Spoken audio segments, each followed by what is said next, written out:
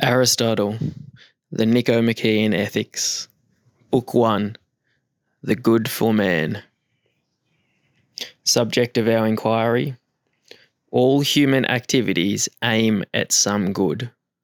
Some goods subordinate to others. 1. Every art and every inquiry, and similarly every action and pursuit, is thought to aim at some good. And for this reason, the good has rightly been declared to be that at which all things aim. But a certain difference is found among ends. Some are activities, others are products apart from the activities that produce them. Where there are ends apart from the actions, it is the nature of the products to be better than the activities. Now, as there are many actions, arts, and sciences, their ends are many. The end of the medical art is health. That of shipbuilding is a vessel. That of strategy, victory. That of economics, wealth. But where such arts fall under a single capacity, as bridle making and the other arts concerned with the equipment of horses fall under the art of riding, and this and every military action under strategy, in the same way other arts fall under yet others. In all of these, the ends of the master arts are to be preferred to all the subordinate ends. For it is for the sake of the former that the latter are pursued. It makes no difference whether the activities themselves are the ends of the actions or something else apart from the activities, as in the case of the sciences just mentioned. The science of the good for man is politics. 2. If, then, there is some end of the things we do, which we desire for its own sake, everything else being desired for the sake of this, and if we do not choose everything for the sake of something else, for at that rate the process would go on to infinity, so that our desire would be empty and vain, clearly this must be the good and the chief good. Will not the knowledge of it, then, have a great influence on life? Shall we not, like archers who have a mark to aim at, be more likely to hit upon what is right? If so, we must try, in outline at least, to determine what it is, and of which of the sciences or capacities it is the object. It would seem to belong to the most authoritative art and that which is most truly the master art. And politics appears to be of this nature, for it is this that ordains which of the sciences should be studied in a state, and which each class of citizens should learn, and up to what point they should learn them. And we see even the most highly esteemed of capacities to fall under this category, e.g., strategy, economics, rhetoric. Now, since politics uses the rest of the sciences, and since, again, it legislates as to what we are to do and what we are to abstain from, the end of this science must include those of the others, so that this end must be the good for man. For even if the end is the same for a single man and for a state, that of the state seems at all events something greater and more complete, whether to attain or to preserve. Though it is worthwhile to attain the end merely for one man, it is finer and more godlike to attain it for a nation or for city-states. These, then, are the ends at which our inquiry aims, since it is political science in one sense of that term. 3. Nature of the science.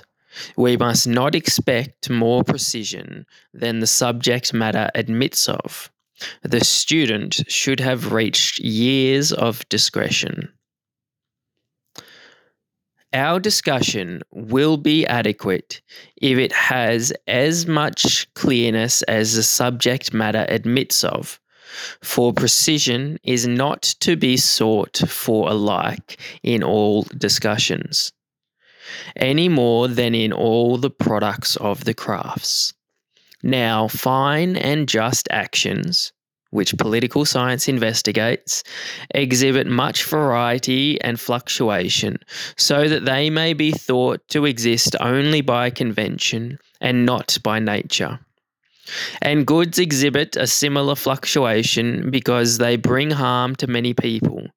For before now, men have been undone by reason of their wealth, and others by reason of their courage.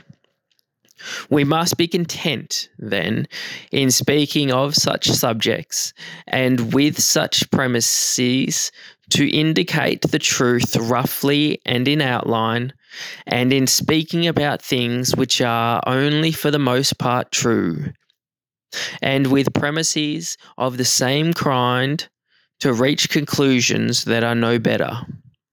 In the same spirit, therefore, should each type of statement be received, for it is the mark of an educated man to look for precision in each class of things, just so far as the nature of the subject admits.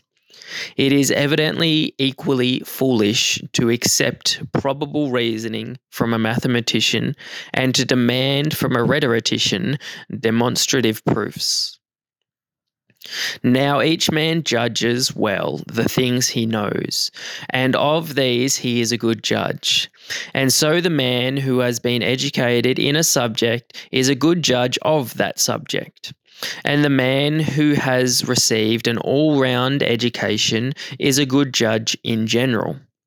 Hence, a young man is not a proper hearer of lectures on political science, for he is inexperienced in the actions that occur later in life. But its discussions start from these and are about these, and further, since he tends to follow his passions, his study will be vain and unprofitable, because the end aimed at is not knowledge but action. And it makes no difference whether he is young in years or youthful in character. The defect does not depend on time, but on his living and pursuing each successive object as passion directs. For to such persons as to the incontinent, knowledge brings no profit. But to those who desire and act in accordance with a rational principle, knowledge about such matters will be of great benefit. These remarks about the student, the sort of treatment to be expected, and the purpose of the inquiry may be taken as our preface. What is the good for man? It is generally agreed to be happiness, but there are various views as to what happiness is. What is required at the start is an unreasoned conviction about the facts, such as is produced by a good upbringing. 4. Let us resume our inquiry and state, in view of the fact that all knowledge and every pursuit aims at some good, what it is that we say political science aims at, and what is the highest of all goods achievable by action. Verbally, there is very general agreement, for both the general run of men and people of superior refinement say that it is happiness, and identifying living well and faring well with being happy. But with regard to what happiness is, they differ, and the many do not give the same account as the wise. For the former think it is some plain and obvious thing, like pleasure, wealth, or honour, They differ, however, from one another, and often even the same man identifies it with different things, with health when he is ill, with wealth when he is poor. But, conscious of their ignorance, they admire those who proclaim some great thing that is above their comprehension. Now, some thought that apart from these many goods, there is another which is good in itself and causes the goodness of all these as well. To examine all the opinions that have been held were perhaps somewhat fruitless, enough to examine those that are most prevalent or that seem to be arguable. Let us not fail to notice, however, that there is a difference between arguments from and those to the first principles. For Plato, too, was right in raising this question and asking, as he used to do, are we on the way from or to the first principles? There is a difference, as there is in a race course, between the course from the judges to the turning point and the way back. For while we must begin with what is evident, things are evident in two ways, some to us, some without qualification. Presumably, then, we must begin with things evident to us.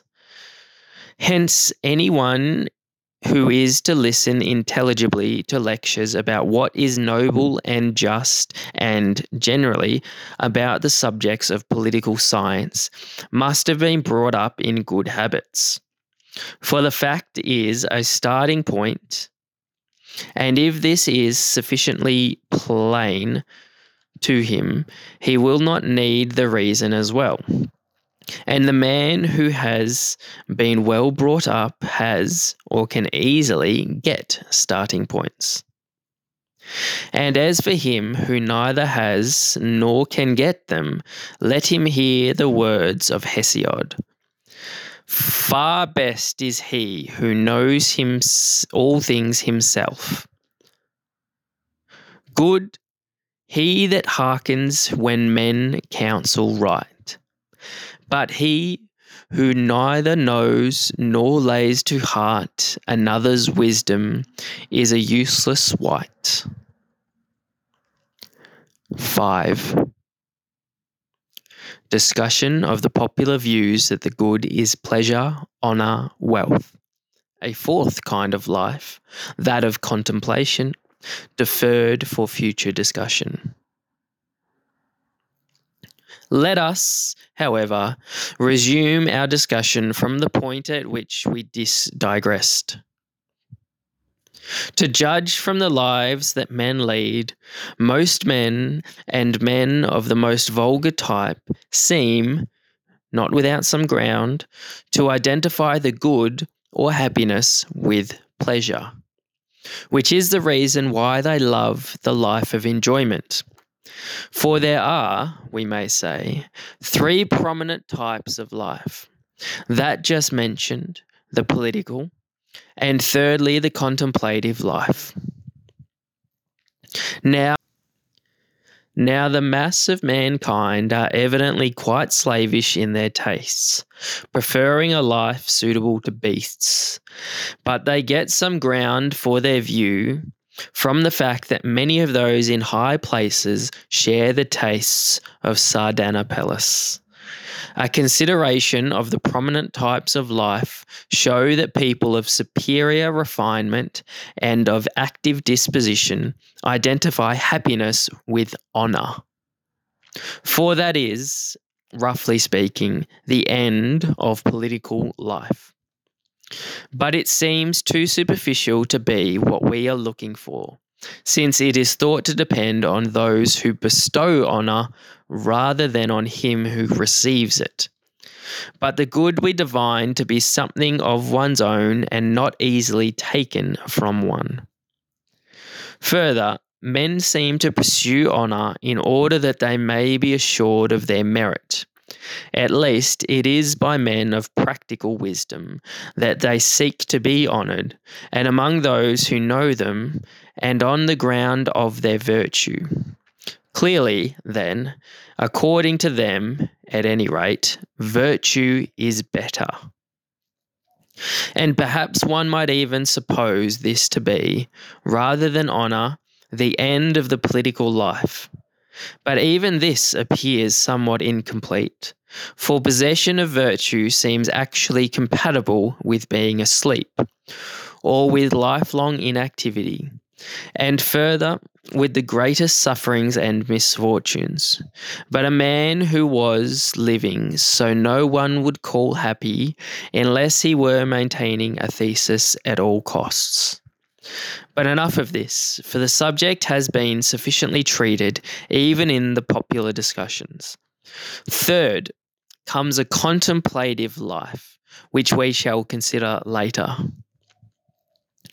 The life of money-making is one undertaken under compulsion, and wealth is evidently not the good we are seeking, for it is merely useful for the sake of something else.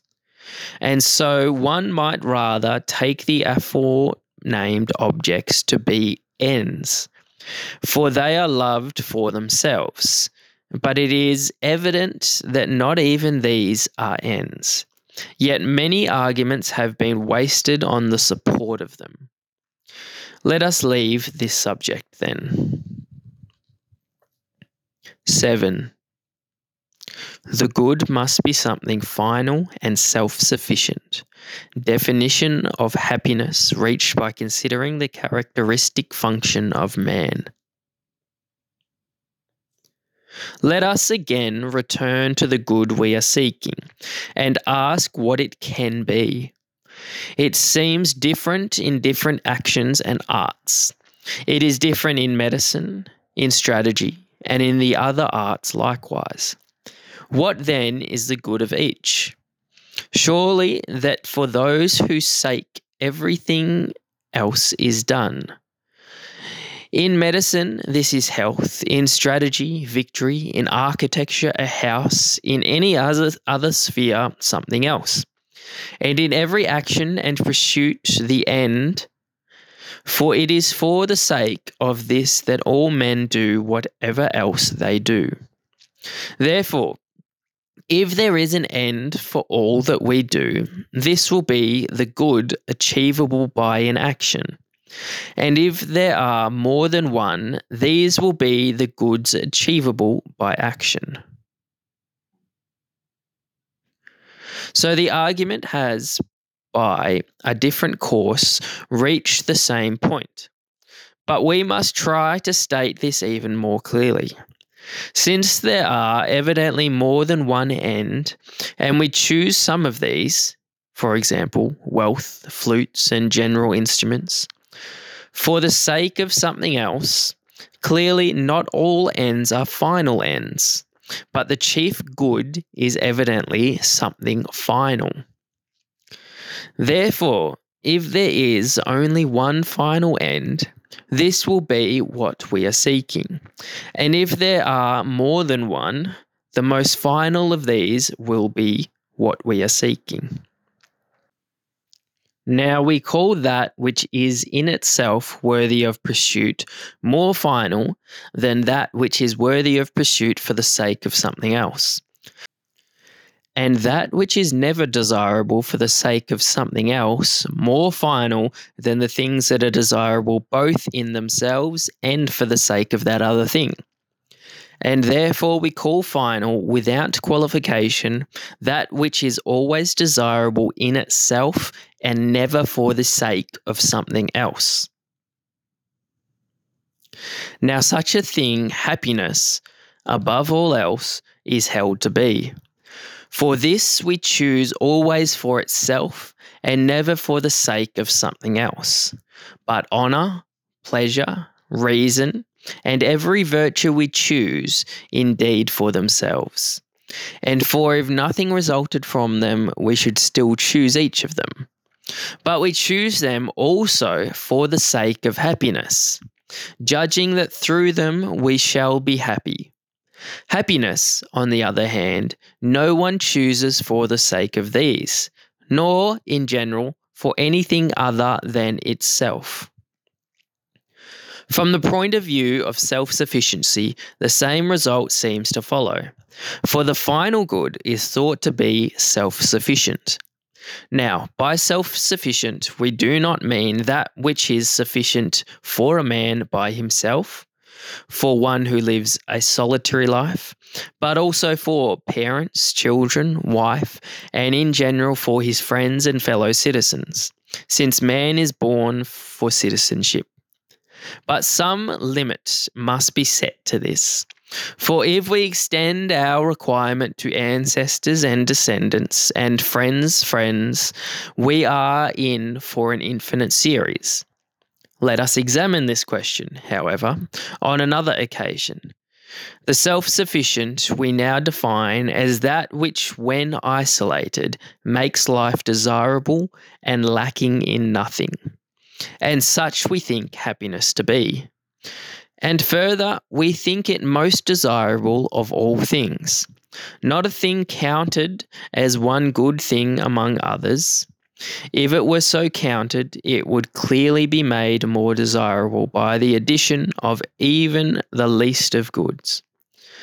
For that which is added becomes an excess of goods, and of goods the greater is always more desirable.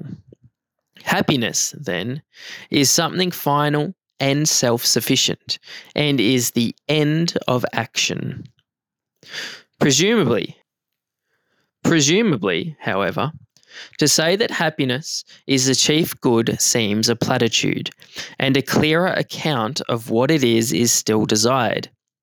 This might perhaps be given if we could first ascertain the function of man. For just as for a flute player, a sculptor, or any artist, and in general for all things that have a function or activity, the good and the well is thought to reside in the function. So would it seem to be for man, and if he has a function. So would it seem to be for man, if he has a function. Have the carpenter, then, and the tanner certain functions or activities, and has man none? Is he born without a function? Or as eye, hand, foot, and in general each of these parts evidently has a function, may one lay it down that man similarly has a function apart from all these? What then can this be? Life seems to belong even to plants, but we are seeking what is peculiar to man. Let us exclude, therefore, the life of nutrition and growth. Next, there would be a life of perception, but it also seems to be shared even by the horse, the ox, and every animal. There remains, then, an active life of the element that has a rational principle. Of this, one part has such a principle in the sense of being obedient to one, the other in the sense of possessing one and exercising thought. And as life of the rational element also has two meanings, we must state that life in the sense of activity is what we mean. For this seems to be the more proper sense of the term. Now, if the function of man is an activity of soul, which follows or implies a rational principle, and if we say a say so-and-so and a good so-and-so have a function which is the same in kind, e.g. a lyre player and a good lyre player, and so without qualification in all cases, eminence in respect of goodness being added to the name of the function. For the function of a lyre player is to play the lyre, and that of a good lyre player is to do so well. If this is the case, and we state the function of man to be a certain kind of life, and this to be an activity or actions of the soul implying a rational principle, and the function of a good man to be the good and noble performance of these, and if any action is well performed when it is performed in accordance with the appropriate excellence, If this is the case, human good turns out to be an activity of soul exhibiting excellence. And if there are more than one excellence in accordance with the best and most complete excellence.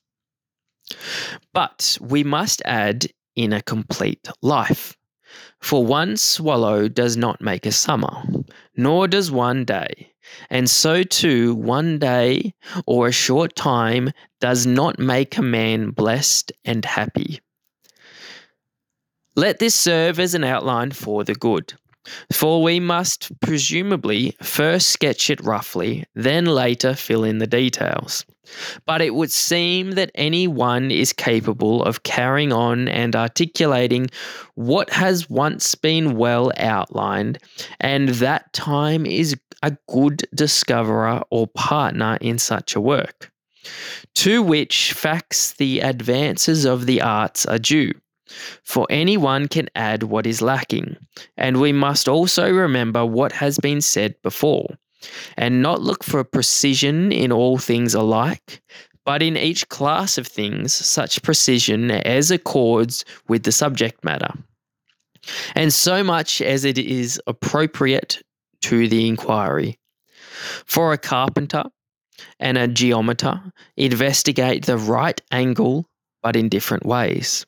The former does so insofar as the right angle is useful for his work, while the latter inquires what it is or what sort of thing it is, for he is a spectator of the truth. We must act in the same way, then, in all other matters as well, that our main task may not be subordinated to minor questions. Nor must we demand the cause in all matters alike. It is enough in some cases that the fact be well established, as in the case of the first principles. The fact is a primary thing and first principle.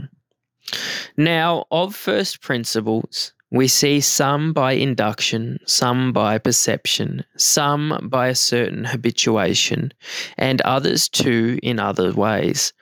But each set of principles we must try to investigate in them the natural way.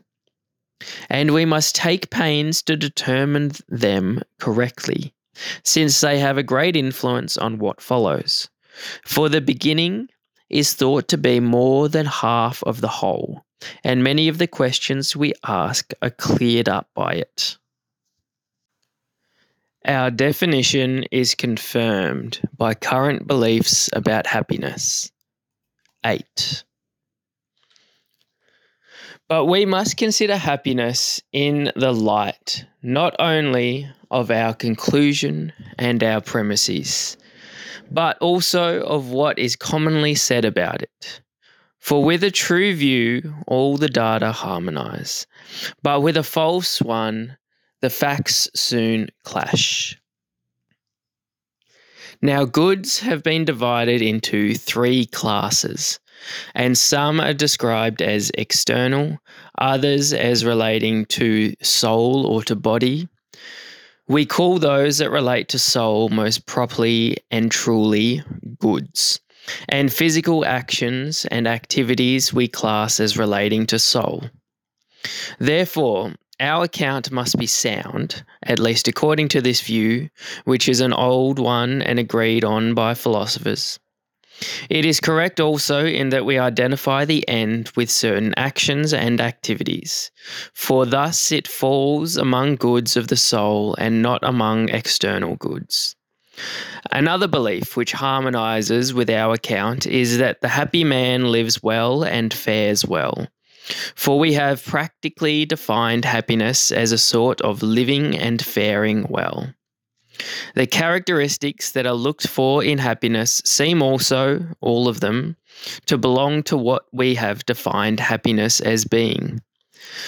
For some identify happiness with virtue, some with practical wisdom, others with a kind of philosophic wisdom, others with these or one of these accompanied by pleasure or not without pleasure, while others include also external prosperity.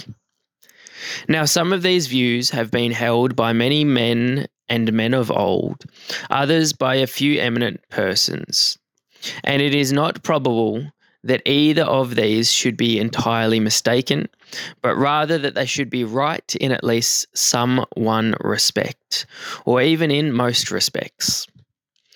With those who identify happiness with virtue, or some one virtue, our account is in harmony. For to virtue belongs virtuous activity. But it makes perhaps no small difference whether we place the chief good in possession or in use, in state of mind or in activity. For the state of mind may exist without producing any good result, as in a man who is asleep or in some other way quite inactive. But the activity cannot. For one who has the activity will of necessity be acting, and acting well. And as in the Olympic Games, it is not the most beautiful and the strongest that are crowned, but those who compete, for it is some of these that are victorious. So those who act win, and rightly win, the noble and good things in life. Their soul is also in itself pleasant, for pleasure is a state of soul, and to each man that which he is said to be a lover of is pleasant. E.g., not only is a horse pleasant to the lover of horses, and a spectacle to the lover of sights, but also in the same way, just acts are pleasant to the lover of justice, and in general, virtuous acts to the lover of virtue. Now, for most men, their pleasures are in conflict with one another because these are not by nature pleasant. But the lovers of what is noble find pleasant the things that are by their nature pleasant. And virtuous actions are such, so that these are pleasant for such men as well as in their own nature. Their life, therefore, has no further need of pleasure as a sort of adventitious charm, but has its pleasure in itself. For, besides what we have said, the man who does not rejoice in noble actions is not even good, since no one would call a man just who did not enjoy acting justly, nor any man liberal who did not enjoy liberal actions, and similarly in all other cases. If this is so, virtuous actions must be in themselves pleasant, but they are also good and noble, and have each of these attributes in the highest degree. Since the good man judges well about these attributes, his judgment is such as we have described. Happiness, then, is the best, noblest, and most pleasant thing in the world, and these attributes are not served as in the inscription of Delos. Most noble is that which is justice, and best in health, but most pleasant it is to win what we love. For all these properties belong to the best activities, and these, or one, the best of these, we identify with happiness. Yet, evidently, as we said, it needs the external goods as well, for it's impossible or not easy to do noble acts without the proper equipment. In many actions, we use friends and riches and political power as instruments, and there are some things the lack of which takes the lustre from happiness, good birth, goodly children, beauty. For the man who is very ugly in appearance or ill-born or solitary and childless is not very likely to be happy. And perhaps a man would be still less likely if he had thoroughly bad children or friends, or had lost good children or friends by death. As we said, then, happiness seems to need this sort of prosperity in addition, for which reason some identify happiness with good fortune, though others identify it with virtue. End of Book 1. Book 2, Moral Virtue. Moral virtue, how produced, in what medium, and in what manner exhibited. 1. Moral virtue, like the arts, is acquired by repetition of the corresponding acts. Virtue, then, being of two kinds, intellectual and moral, intellectual virtue is the main, owes both its birth and its growth to teaching, for which reason it requires experience and time, while moral virtue comes about as a result of habit, whence also its name is one that is formed by a slight variation of the word habit. From this, it is also plain that none of the moral virtues arise in us by nature. For nothing that exists by nature can form a habit contrary to its own nature. For instance, the stone which by nature moves downwards cannot be habituated to move upwards, not even if one tries to train it by throwing it up 10,000 times. Nor can fire be habituated to move downwards. Nor can anything else that by nature behaves in one way be trained to behave in another. Neither by nature then, nor contrary to nature, do the virtues arise in us. Rather, we are adapted by nature to receive them, and are made perfect by habit. Again, of all the things that come to us by nature, we first acquire the potentiality and later exhibit the activity. This is plain in the case of the senses, for it was not by often seeing or often hearing that we got these senses, but on the contrary, we had them before we used them, and did not come to have them by using them. But the virtues we get by first exercising them, as also happens in the case of the arts as well. For the things we have to learn before we can do them, we learn by doing them. For example, men become builders by building, and lyre players by playing the lyre. So too, we become just by doing just acts, temperate by doing temperate acts, brave by doing brave acts. This is confirmed by what happens in states, for legislators make the citizens good by forming habits in them, and this is the wish of every legislator. And those who do not affect it miss their mark. And it is in this that a good constitution differs from a bad one. Again, it is from the same causes and by the same means that every virtue is both produced and destroyed, and similarly every art. For it is from playing the lyre that both good and bad lyre players are produced. And the corresponding statement is true of builders and all the rest. Men will be good or bad builders as a result of building well or badly. For if this were not so, there would have been no need of a teacher, but all men would have been born good or bad at their craft. This, then, is the case with the virtues also. By doing the acts that we do in our transactions with other men, we become just or unjust. And by doing the acts that we do in the presence of danger, and by being habituated to feel fear or confidence, we become brave or cowardly. And the same is true of appetites and feelings of anger. Some men become temperate and good-tempered, others self-indulgent or irascible, by behaving in one way or the other in the appropriate circumstances. Thus, in one word, states of character arise out of like activities. This is why the activities we exhibit must be of a certain kind. It is because the states of character correspond to the differences between these.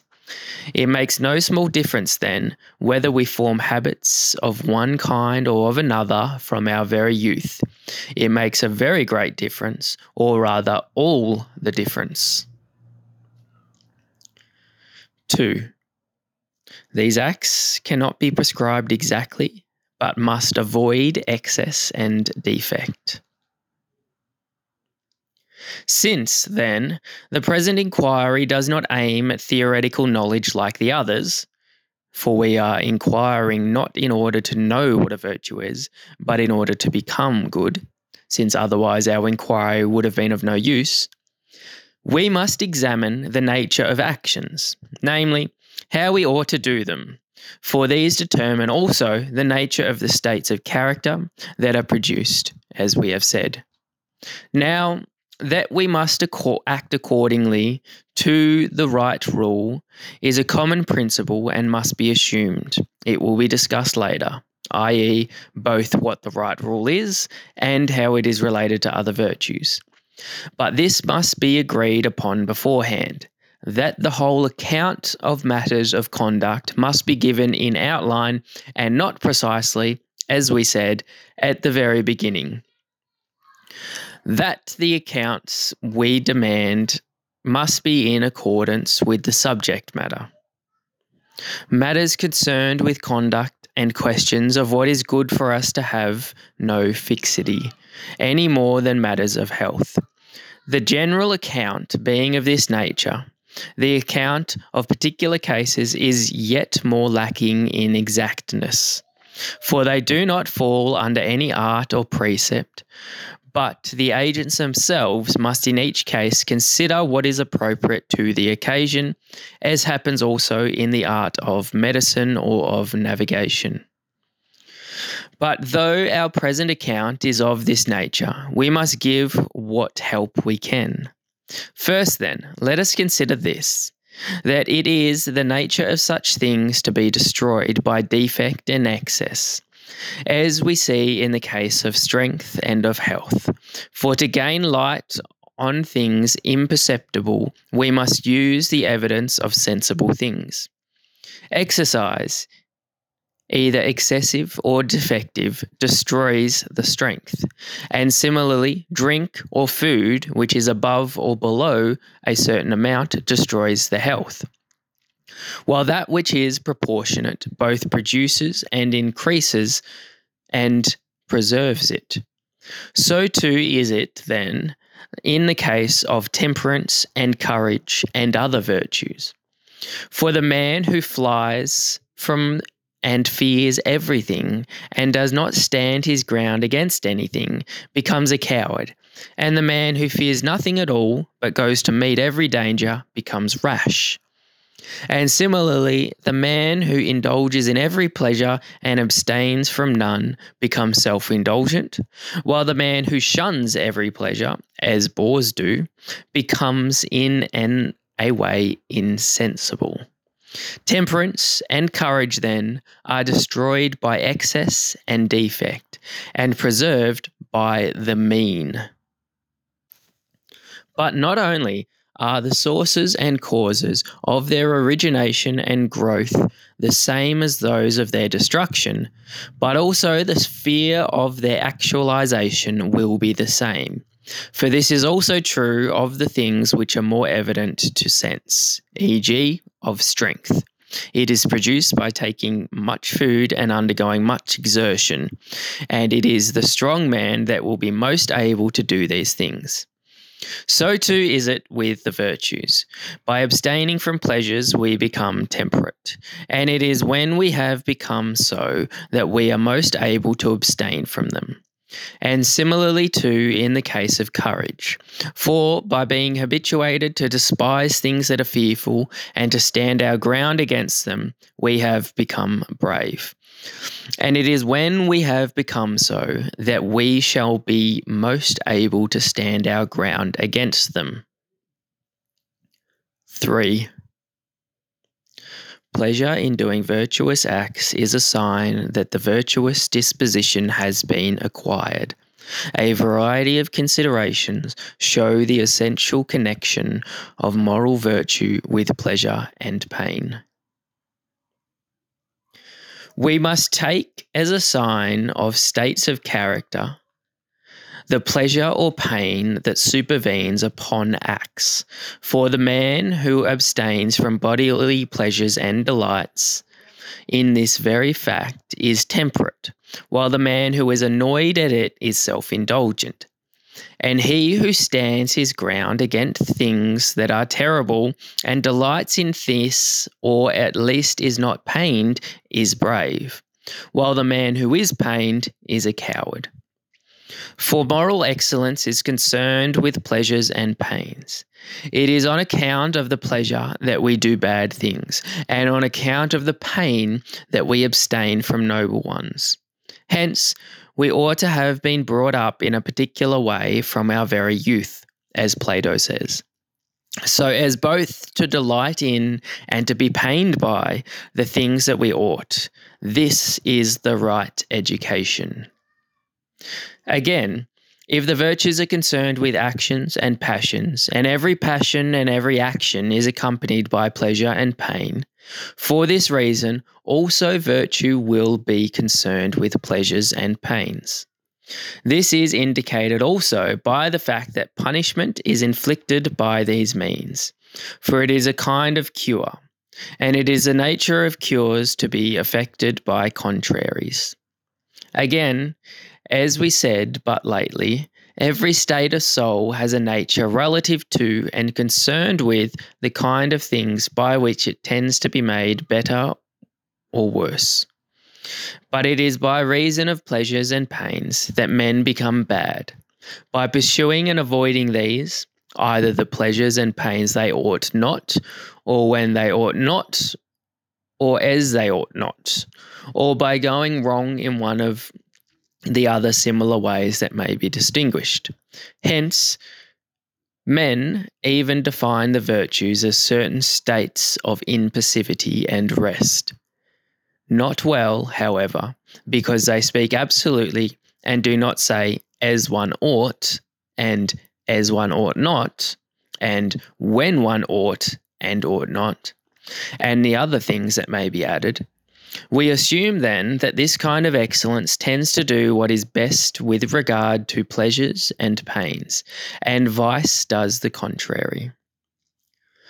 The following facts may show us that virtue and vice are concerned with these same things, there being 3 objects of choice and 3 of avoidance: the noble, the advantageous, the pleasant, and their contraries, the base, the injurious, the painful.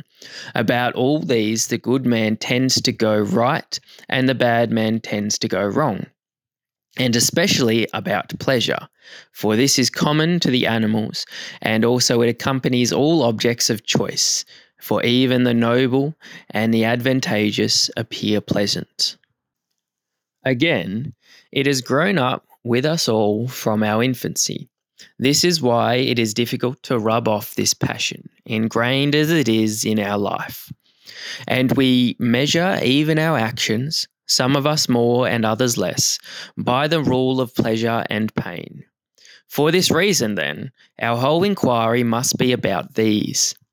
For to feel delight and pain, rightly or wrongly, has no small effect on our actions. Again, it is harder to fight with pleasure than with anger. To use Heraclitus' phrase, but both art and virtue are always concerned with what is harder, for even the good is better when it is harder.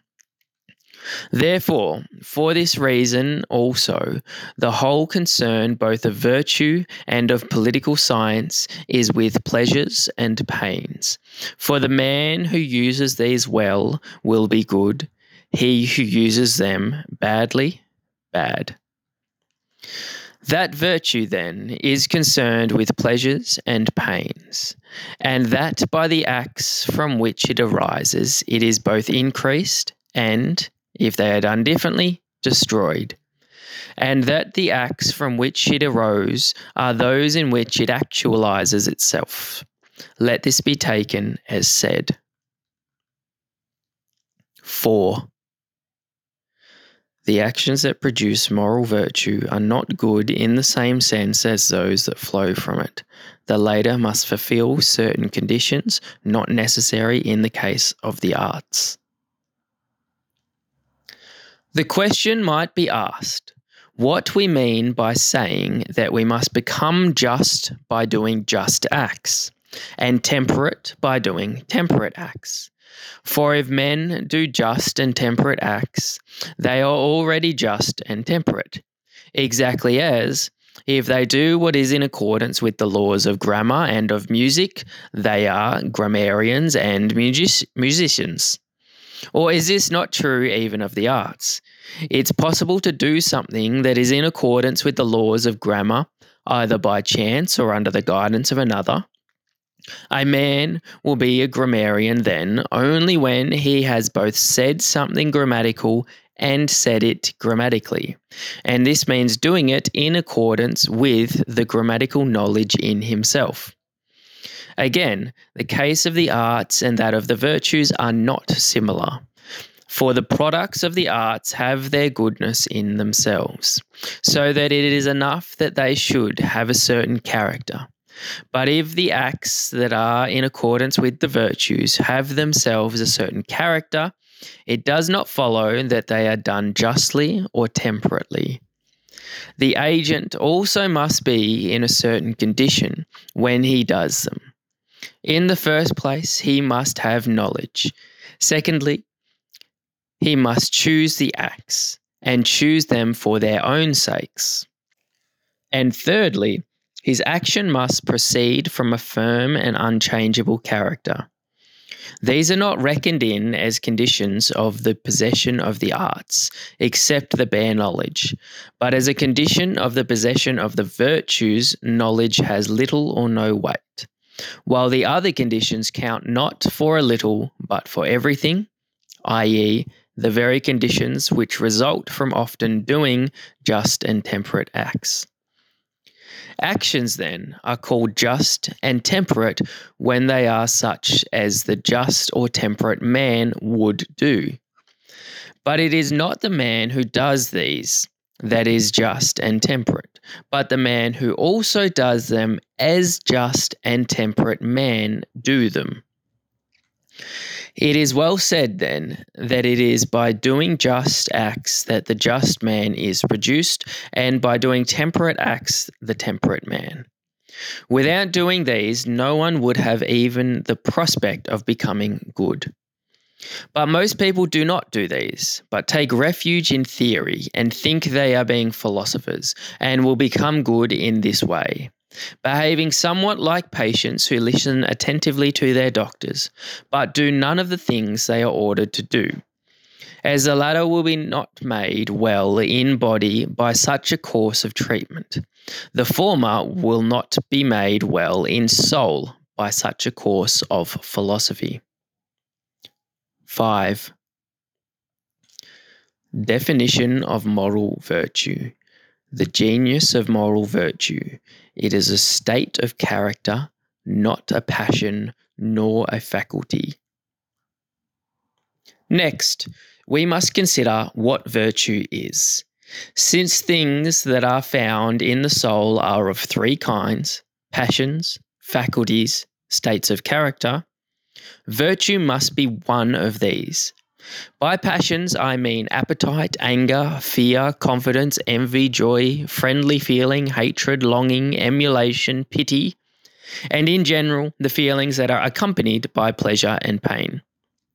By faculties, the things in virtue of which we are said to be capable of feeling these, e.g., of becoming angry, or being pained, or feeling pity. By states of character, the things in virtue of which we stand well or badly with reference to the passions, e.g., with reference to anger, we stand badly if we feel it violently or too weakly, and well if we feel it moderately, and similarly with reference to the other passions. Now, neither the virtues nor the vices are passions, because we are not called good or bad on the grounds of our passions, but are so called on the grounds of our virtues and our vices. And because we are neither praised nor blamed for our passions, for the man who feels fear or anger is not praised, nor the man who simply feels anger blamed, but the man who feels it in a certain way. But for our virtues and our vices, we are praised or blamed.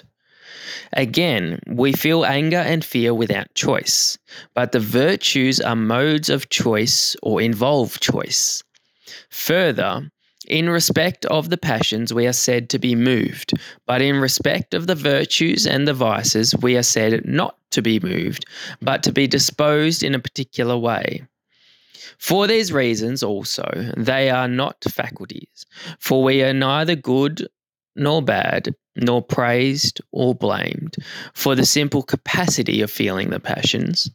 Again, we have the faculties by nature, but we are not made good or bad by nature.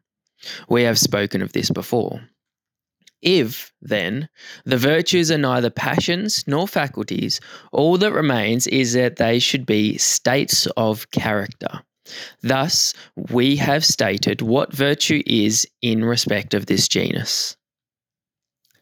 6. The differentia of moral virtue. It is a disposition to choose the mean. We must, however, not only describe virtue as a state of character, but also say what sort of state it is. We may remark, then, that every virtue or excellence both brings into good condition the thing of which it is excellence, and makes the work of that thing to be done well. E.g., the excellence of the eye makes both the eye and its work good. For it is by the excellence of the eye that we see well. Similarly, the excellence of the horse makes a horse both good in itself and good at running and at carrying its rider and at awaiting the attack of the enemy.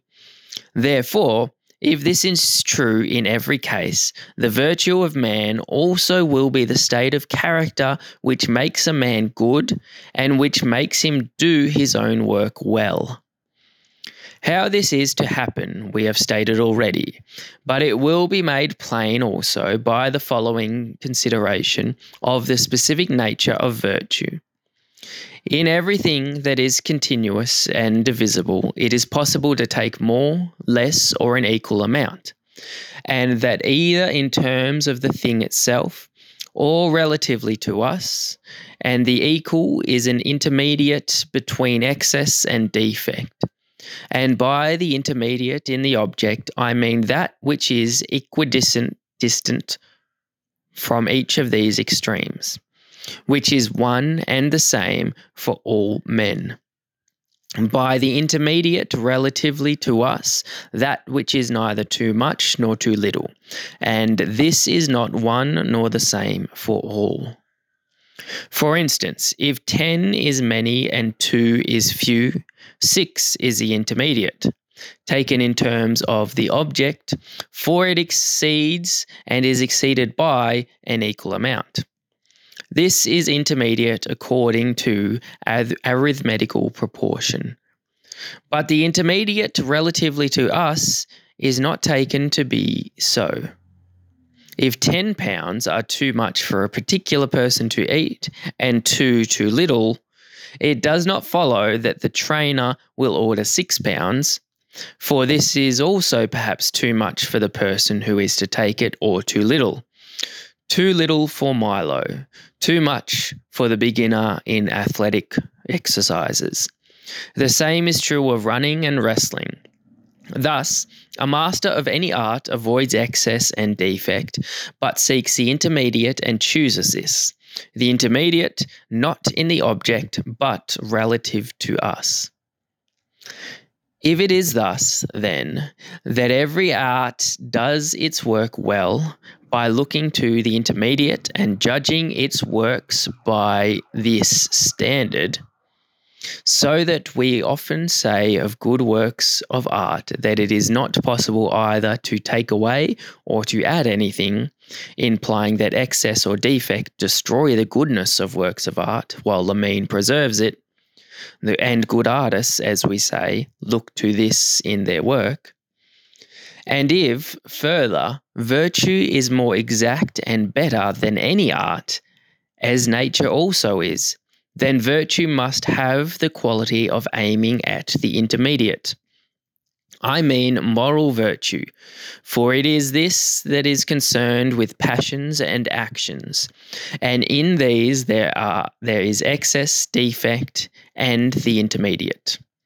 For instance, both fear and confidence, and appetite and anger, and pity, and in general pleasure and pain may be felt both too much and too little, and in both cases not well. But to feel them at the right times, with reference to the right objects, towards the right people, with the right motive, and in the right way, is what is both intermediate and best. And this is characteristic of virtue. Similarly, with regard to actions also, there is excess, defect, and the intermediate. Now, virtue is concerned with passions and actions, in which excess is a form of failure, and so is defect. While the intermediate is praised and is a form of success, and being praised and being successful are both characteristics of virtue. Therefore, virtue is a kind of mean, since, as we have seen, it aims at what is intermediate. Again, it is possible to fail in many ways, for evil belongs to the class of the unlimited, as the Pythagoreans conjectured, and good to that of the limited. While to succeed is possible only in one way, for which reason also one is easy and the other difficult, to miss the mark, to hit it difficult. For these reasons also then, excess and defect are characteristic of vice and the mean of virtue. For men are good in but one way, but bad in many. Virtue, then, is a state of character concerned with choice, lying in a mean, i.e., the mean relative to us, this being determined by a rational principle, and by that principle by which the man of practical wisdom would determine it. Now, it is a mean between two vices, that which depends on excess and that which depends on defect. And again, it is a mean because the vices respectively fall short of or exceed what is right in both passions and actions, while virtue both finds and chooses that which is intermediate. Hence, in respect of what it is, i.e., the definition which states its essence, virtue is a mean with regard to what is best and right and extreme. But not every action nor every passion admits of a mean, for some have names that already imply badness, e.g., spite, shamefulness, envy, and in the case of actions, adultery, theft, murder. For all of these and such like things imply by their names that they are themselves bad, and not the excesses or deficiencies of them. It is not possible then ever to be right with regard to them. One must always be wrong. Nor does goodness or badness with regard to such things depend on committing adultery with the right woman at the right time and in the right way, but simply to do any of them is to go wrong. It would be equally absurd, then, to expect that in unjust, cowardly, and voluptuous action there should be a mean, an excess, and a deficiency, for at that rate there would be a mean of excess and of deficiency, an excess of excess, and a deficiency of deficiency. But as there is no excess and deficiency of temperance and courage, because what is intermediate is in a sense an extreme. So too of the actions we have mentioned, there is no mean nor any excess and deficiency, but however they are done, they are wrong. For in general, there is neither a mean of excess and deficiency, nor excess and deficiency of a mean. 7. The above proposition illustrated by reference to a particular virtues. We must, however, not only make this general statement, but also apply it to the individual facts. For among statements about conduct, those which are general apply more widely, but those which are particular are more true. since conduct has to do with individual cases, and our statements must harmonise with the facts in these cases. We may take these cases from our table. With regard to feelings of fear and confidence, courage is the mean. Of the people who exceed, he who exceeds in fearlessness has no name. Many of the states have no name. While the man who exceeds in confidence is rash, and he who exceeds in fear and falls short in confidence is a coward. With regard to pleasures and pains, not all of them, and not so much with regards to the pains, the mean is temperance. The excess is self-indulgence. Persons deficient with regard to the pleasures are not often found. Hence, such persons also have received no name, but let us call them insensible. With regard to giving and taking of money, the mean is liberality, the excess and the defect prodigality and meanness. In these actions, people exceed and fall short in contrary ways. The prodigal exceeds in spending and falls short in taking, while the mean man exceeds in taking and falls short in spending.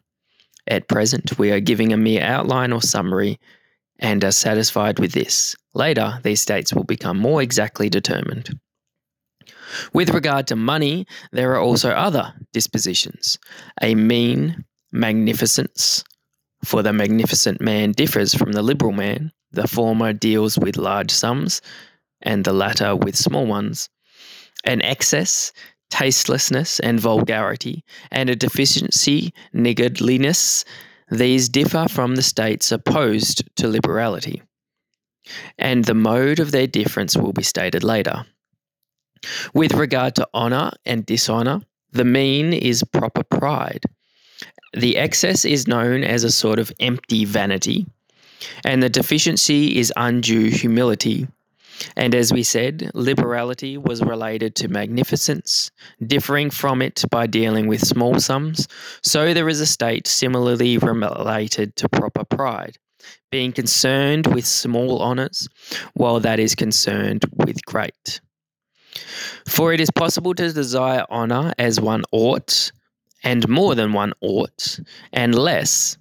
And the man who exceeds in his desires is called ambitious, and the man who falls short, unambitious, while the intermediate person has no name. The dispositions are also nameless, except that of the ambitious man is called ambition. Hence, the people who are at the extremes lay claim to the middle place. And we ourselves sometimes call the intermediate person ambitious and sometimes unambitious, and sometimes praise the ambitious man and sometimes the unambitious. The reason of our doing this will be stated in what follows. But now let us speak of the remaining states according to the method which has been indicated. With regard to anger also, there is an excess, a deficiency, and a mean. Although they can be scarcely said to have names, yet since we call the intermediate person good-tempered, let us call the mean good temper. And the person at the extremes, let the one who exceeds be called irascible, and his vice irascibility. And the man who falls short, an unirascible sort of person, and the deficiency, unirascibility. There are also three other means which have a certain likeness to one another but differ from one another, for they are all concerned with intercourse in words and actions, but differ in that one is concerned with truth in this sphere, the other two with pleasantness. And of this one kind is exhibited in giving amusement, the other in all the other circumstances of life. We must therefore speak of these two, that we may the better see that in all things the mean is praiseworthy, and the extremes neither praiseworthy nor right, but worthy of blame. Now, most of these states also have no names, but we must try, as in other cases, to invent names ourselves so that we may be clear and easy to follow. With regard to truth, then, the intermediate is a truthful sort of person, and the mean may be called truthfulness, while the pretense which exaggerates is boastfulness, and the person characterized by it a boaster. And that which understates is mock modesty, and the person characterized by it mock modest. With regard to pleasantness in the giving of amusement, the intermediate person is ready-witted, and the disposition ready-wit. The excess is buffoonery, and the person characterized by it a buffoon, while the man who falls short is a sort of bore, and his state is boorishness. With regard to the remaining kind of pleasantness, that which is exhibited in life in general, the man who is pleasant in the right way is friendly, and the mean is friendliness, while the man who exceeds is an obsequious person if he has no end in view, a flatterer if he is aiming at his own advantage. The man who falls short is an unpleasant in all circumstances, is a quarrelsome and surly sort of person. There are also means in the passions and concerned with the passions, since shame is not a virtue, and yet praise is extended to the modest man. For even in these matters, one man is said to be intermediate and another to exceed, as, for instance, the bashful man who is ashamed of everything, while he who falls short or is not ashamed of anything at all is shameless. And the intermediate person is modest. Righteous indignation is a mean between envy and spite, and these states are concerned with the pain and pleasure that are felt at the fortunes of our neighbours. The man who is characterized by righteous indignation is pained at undeserved good fortune.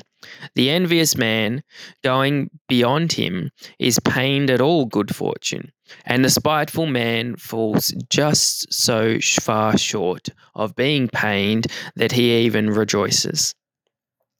But these states there will be an opportunity of describing elsewhere. With regard to justice, since it has not one simple meaning, we shall, after describing the other states, distinguish its two kinds and say how each of them is a mean. And similarly, we shall treat also of the rational virtues. 8. Characteristics of the extreme and mean states. Practical corollaries. The extreme states are opposed to each other and to the mean. There are 3 kinds of disposition, then, 2 of them vices, involving excess and deficiency respectively, and 1 virtue, the mean, and all are in a sense opposed to all, for the extreme states are contrary both to the intermediate state and to each other, and the intermediate to the extremes, as the equal is greater relatively to the less, less relatively to the greater. So the middle states are excessive relatively to the deficiencies, deficient relatively to the excesses, both in passions and in actions. For the brave man appears rash relatively to the coward, and the cowardly relatively to the rash man. And similarly to the temperate man appears self-indulgent relatively to the insensible man, insensible relatively to the self-indulgent, and the liberal man prodigal relatively to the mean relative to the prodigal. Hence, also the people at the extremes push the intermediate man each over to the other, and the brave man is called rash by the coward, cowardly by the rash man, and correspondingly in the other cases. These states being thus opposed to one another, the greatest contrariety is that of the extremes to each other, rather than to the intermediate. For these are further from each other than from the intermediate, as the great is further from the small, and the small from the great, than both are from the equal. Again, to the intermediate, some extremes show like a certain likeness, as that of rashness and courage to that of prodigality and liberality. But the extremes show the greatest unlikeness to each other. Now, contraries are defined as the things that are furthest from each other, so that things that are further apart are more contrary.